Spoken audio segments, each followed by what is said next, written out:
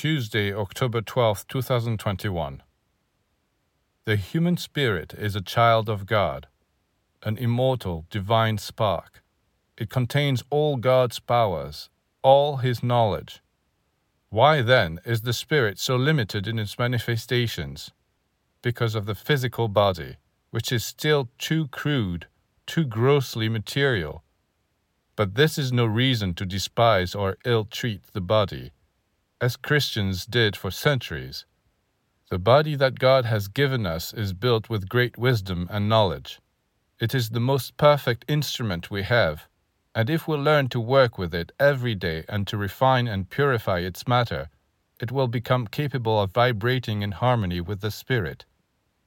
Those who despise and neglect the body are as much in error as those who use it only to get as much sensual pleasure from it as possible.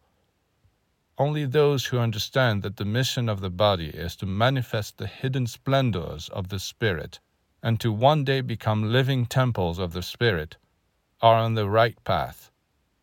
How is it possible to imagine that the only function of this body given to us by God is to oppose the Spirit, to extinguish the flame of the very Spirit that makes us sons and daughters of God?